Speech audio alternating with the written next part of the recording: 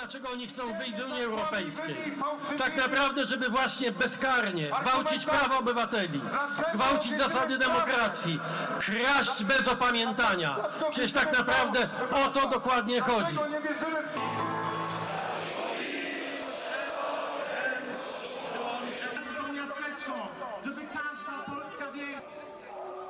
In December of last year, protests swept across major Polish cities as frustration with the increasingly authoritarian regime reached yet another boiling point.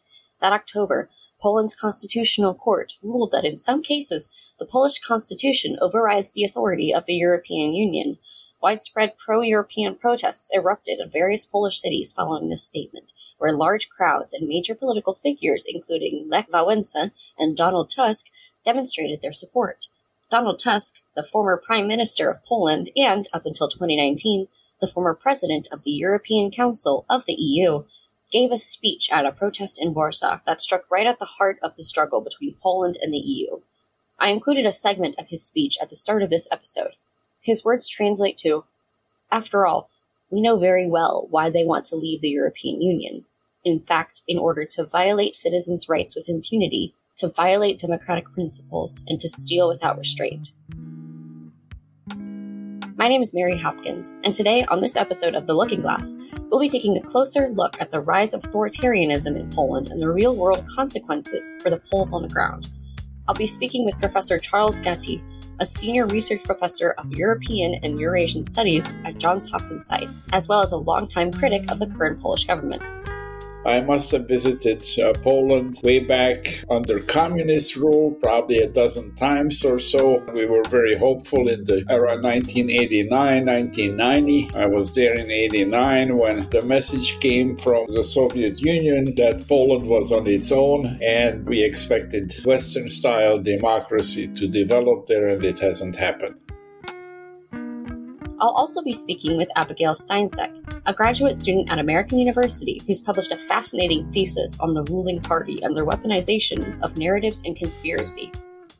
My interest in this started because I was reading and I realized when you talk about the EU, they talk about Brussels. Something came from Brussels. And it's the same way that they used to talk about something came from Moscow. This sort of metonymy of Moscow for the center of the Soviet Union to symbolize the oppression. And I think you get a similar vein of that with the EU. You're listening to The Looking Glass.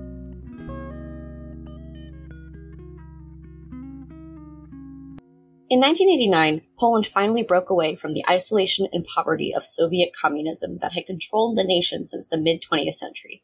From the West, it looked as though the country were moving towards Western-style democracy, complete with fair elections, free market capitalism, and greater freedom of travel. The Solidarity movement had captured the imagination of millions, and as the Soviet Union collapsed, Poles and Westerners alike were hopeful about the future. After the collapse, Poland, then led by former Solidarity leader Lech Wałęsa, turned towards the West and to the institutions that united it. NATO and the EU represented the possibility of a democratic future. They also offered protection against a revival of the old world order, of their former role as a subject of the Soviet sphere of influence. Professor Gati previously worked with renowned Polish-American diplomat Zbigniew Brzezinski. During the 1990s, the two advocated for establishing liberal democracies in post-Soviet states. Well, I have known Dr. Brzezinski since 1970. He cared about Poland greatly, became a very strong advocate of Poland joining NATO, and so was I, and actually we worked together on that issue. Their efforts paid off in some respects. In 1999, Poland became a member of NATO, and in 2004, Poland became a member state of the European Union. But in 2001, between two democratic milestones, the populist right-wing nationalist party, known as the Law and Justice Party, was formed. The Law and Justice Party was founded and led by the Kaczynski brothers, Jarosław and Lech, both of whom have since held various leadership roles, both in the party and the government. Today, Jarosław Kaczynski remains the party chair, and many consider him to be the power center of the party to this day. Lech Kaczynski, on the other hand, died in 2010 during his presidency in a tragedy that paralleled 9/11 in its impact on national consciousness. While en route to the Russian city of Smolensk, a plane carrying the Polish president and 95 other prominent government officials crashed just before reaching the runway. no one on board the plane survived, and the tragedy became a formative cultural memory, as well as a valuable political tool. Poland's difficult history with Russia easily lent itself to theories of Russian sabotage and assassination, which only escalated in intensity as time went on. This tragedy ultimately bolstered a narrative of Polish victimhood, which became one of the core tenets of the PiS party's rhetoric. PiS stands for Prawo I Sprawiedliwość, which is the Polish translation of law and justice. Moreover, it revealed the willingness of the party to weaponize and distort events in the media for rhetorical benefit, just one of the many signs of increasing authoritarianism that would accompany the party's rise to power. Poland has become a semi-authoritarian state. It is governed by a dogmatic right-wing coalition. It has significant support from the very important Catholic Church. It is not as anti-American as neighboring Hungary has become, because Poland relies on NATO and the United States for defense against the revival of an aggressive Russia. Poland is a very good member of NATO. It's not a good member of the European Union, with which it has constant problems with the EU over several years now, threatening all kinds of actions against the Polish government concerning gender issues, but maybe most importantly, rule of law issues, that the courts are not independent. The press is very significantly under Kaczynski's thumb. They try to reinforce all these conspiracy theories against science. There is tremendous appeal of conspiracies by the West, by Germany, of course by the Russians, by Jews. These simple answers to complicated problems, blaming others, scapegoating, is very widespread. One of the things I've studied intensely is the Holocaust law from 2018, where they made it an offense to claim Poles were taking part and actively involved in the murder of Jews during the Holocaust. The laws that they're implementing are laws that make it illegal to criticize the government, to criticize the nation, which to me is one of the hallmarks of PiS in particular, but authoritarian and populist nationalist parties as a whole, is this idea that you have to instrument laws that protect the nation as an entity. It doesn't work by putting people in jail. That is not happening. So it's not like Belarus, it's not like Putin's Russia, it's certainly not like China. The pressures work differently in Poland today. For example, newspapers are under pressure because there is not enough advertising. The government pressures companies not to put advertising into papers that are critical of the Polish regime. So it's very unfortunate, because Poland was in the leadership against communism, a country of 40 million people or so, and 10 million people signed up in the 1980s for solidarity. Nowhere else in Central or Eastern Europe was there such widespread opposition to communism as in Poland, and yet the old traditions, the old undemocratic traditions, have unfortunately prevailed. In 2015, a PiS candidate won the presidency, and the party subsequently took control of the legislative system in Poland. From the start, their trajectory was authoritarian, right-wing, conservative in nature, and almost from the start, the party began to come into conflict with the European Union over human rights violations. As a country with a long history of Catholicism, some of the efforts to control the population appeared in the form of ultra-conservative anti-LGBTQ+ and pro-life legislation. As of 2020, abortions are illegal except in cases of rape, incest, or if the pregnancy directly threatens the mother's life. Additionally, during the current president's re-election campaign in 2021, Andrzej Duda pledged to bar gay couples from being able to marry or adopt, as well as to prevent LGBT, quote, ideology from being taught in schools.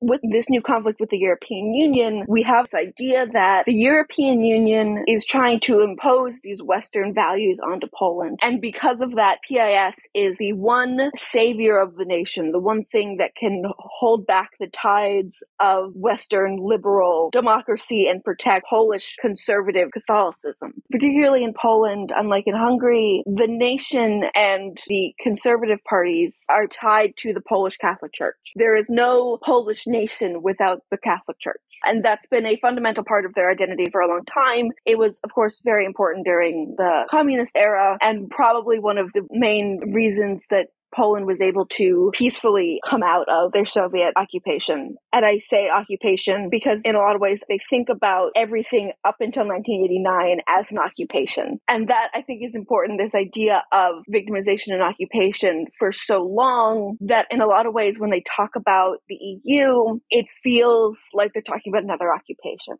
Well, it came from the lack of a truly democratic tradition in Poland, particularly in the countryside. Even today in the big cities like Warsaw and the beautiful city of Krakow, these government parties don't have majorities. It's in the countryside where the agricultural workers have very traditional values, basically against modernity. Basically, it is the countryside that has prevailed, which is where the support is for the current government. What appeals to them is the assurance that they don't have to change their ways. They don't have to live up to European standards or Western standards.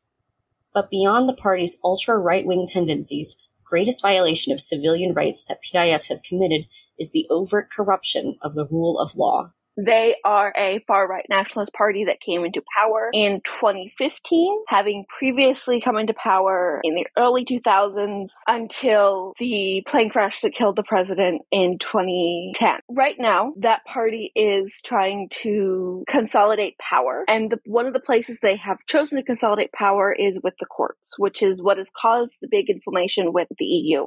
The number one issue has to do with the independence of the judiciary. Now, there are different political systems in the world. In the presidential system, like the United States, the judiciary is constitutionally independent. And while members have to be approved by other branches of government, nominated by the executive branch and approved by Congress, by the legislative branch, nonetheless, once this is done, the judiciary is truly and genuinely independent. Poland has a parliamentary system, and the executive branch dominates parliament, but also dominates the judiciary. And the European Union has, over maybe as long as a decade, has found that the independence of the Polish judiciary is a huge problem, and try to encourage or even force Poland to make the changes. But the Polish government has resisted because Kaczynski from the background resists all changes that would curb his way of managing a very traditional and in many ways very reactionary Poland. To put it simply, rule of law means that the judicial system of a country must be impartial and independent from the political system to ensure due process of law, or that every citizen receives fair treatment regardless of their political affiliations or leanings. Since 2015, PIS has instituted judiciary reforms that directly violate this principle. Judges in ordinary courts are now subject to discipline from a disciplinary chamber, members of which are appointed by political representatives. Moreover, judges are now able to be sanctioned based on their decisions, which allows the party to punish judges that make rulings the party doesn't agree with. Legislation was also introduced that lowered the retirement ages of judges and prosecutors, forcing many judges into early retirement and clearing the way for politically motivated appointments. Rule of law is an essential principle of democratic governments, as well as a major tenet of the European Union. Multiple EU bodies have condemned the actions of the PIS party as violations of EU law. However, the EU has struggled throughout the years to effectively change Poland's behavior. The European Union is limited in its enforcement abilities, in part because they are primarily an economic organization, and also because measures involving sanctioning or punishing another EU member often require a unanimous vote, which the EU cannot achieve due to the solidarity between Poland and Hungary, a country which is also currently led by an authoritarian regime under Viktor Orban. Despite enforcement issues, the EU has imposed some consequences on Poland. In October of 2021, the European Court of Justice began fining Poland the equivalent of $1.2 million a day over the existence of the disciplinary chamber.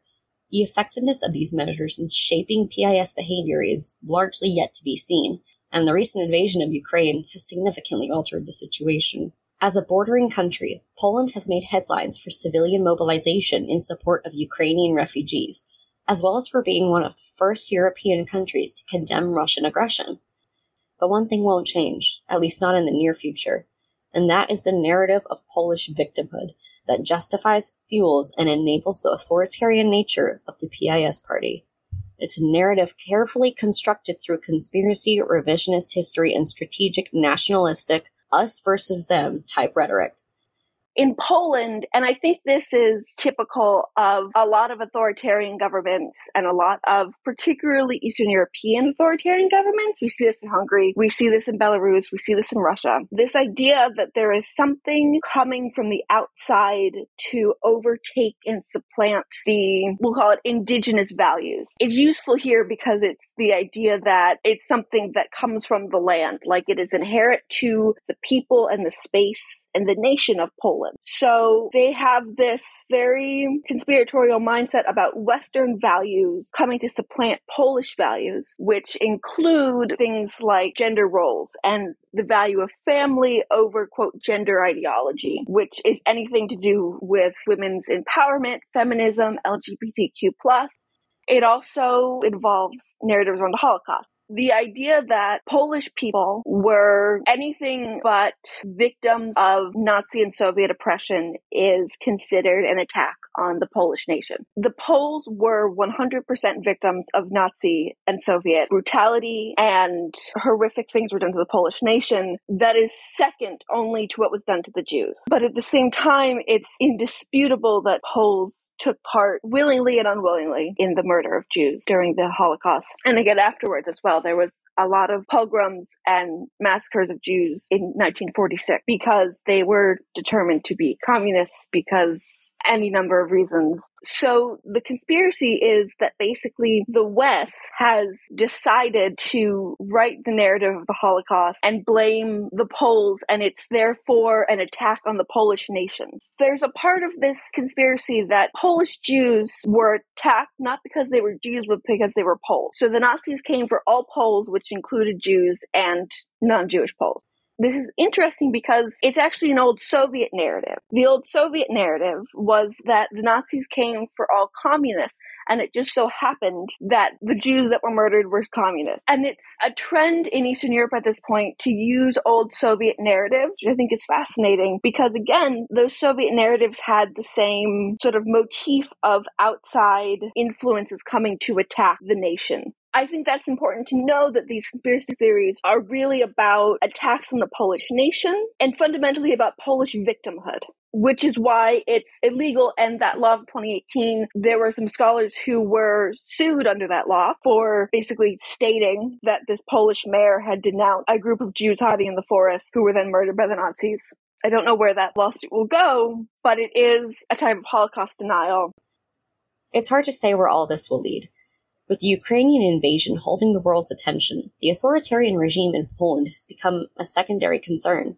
To close out my interviews, I asked both my guests to consider where Poland may be headed, and if there's any hope of a reversal on this democratic backsliding. I don't see how this would change, particularly because the United States cannot easily put greater pressure on Poland than it has been doing.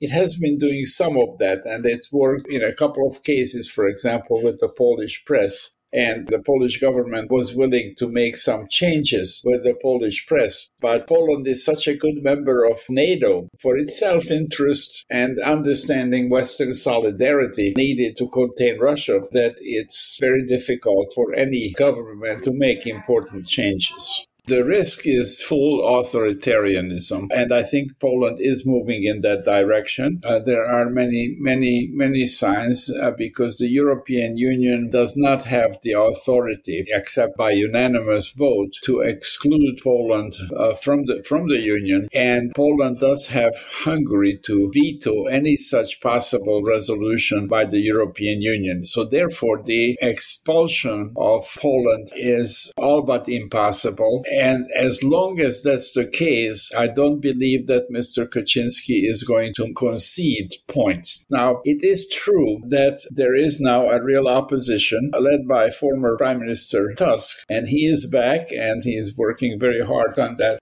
And also there are some minor differences within the leadership under Kaczynski. The president of the country and even the prime minister, too, occasionally have differences with Kaczynski. So, it's not over. Politics, you can never predict for sure, but it doesn't look very promising right now. Poland is not likely to go much further backwards because of its need for NATO and the United States. But beyond words and some very limited support for women's groups, for example, there's not that much the U.S. can do. So therefore, I believe that this will continue, unless the Polish electorate wakes up and supports the opposition. Those demonstrations are heartwarming. In no other country are there so many people, especially in the cities, alert to the danger of authoritarianism in Poland. And so I think that huge minority is doing what it can. They're working very hard and they're waiting for Poland to return to the spirit and substance of the 1990s when Poland played a pioneering role, the expansion of NATO and eventually the expansion of the European Union as well. I think we're going to see Poland, like Hungary, like Brazil, like India, this trajectory towards semi-authoritarian consolidation, this sort of move to a liberal democracy, which is the term that they're using, is going to stick for at least a little while. I think it's going to be really hard for a lot of people for a while, because in Poland, we're seeing they crack down even further on abortion. They're trying to pull out of the Istanbul Convention, which would protect women from violence and domestic violence, which is a major problem in Poland. The LGBTQ community is struggling there. I think we're going to see this status quo for a while. It might even get worse, God forbid. But I do believe that the arc of history bends upward. I think that the democratic wants of the people of Poland will be seen again and fulfilled again. The tragedy of Poland is that for a long time, it was considered to be the model of post-Soviet states transitioning to democracy. Poland was the beacon of democracy in Eastern Europe. We had seen it. It had come through with a peaceful election, mass mobilization, negotiation, and it has crumbled so quickly. It feels very sad, but at least I have hope. I don't think it'll come through EU intervention, but I think the Polish people are stronger than any rightward swing. And I think at the end of the day, they will prevail. Poland is a beautiful country, rich with history, culture, and a passionate, vibrant populace. Poles possess incredible resilience and a great capacity to mobilize for change. There's certainly a strong base of support for PIS. The party is very strategic in crafting their rhetoric to appeal to conservative demographics. But there's also a large movement that strives for change. Poles are unafraid to rally, to take to the streets and campaign for the democratic future they want. They did it during Solidarity, and in many ways, they're standing in solidarity again now. Only time will tell what the future holds. But in this, there's hope. You are listening to The Looking Glass, the audio complement to the SAIS Review print journal of Johns Hopkins University. You can find our latest articles and our most recent issue at saisreview.sais.jhu.edu.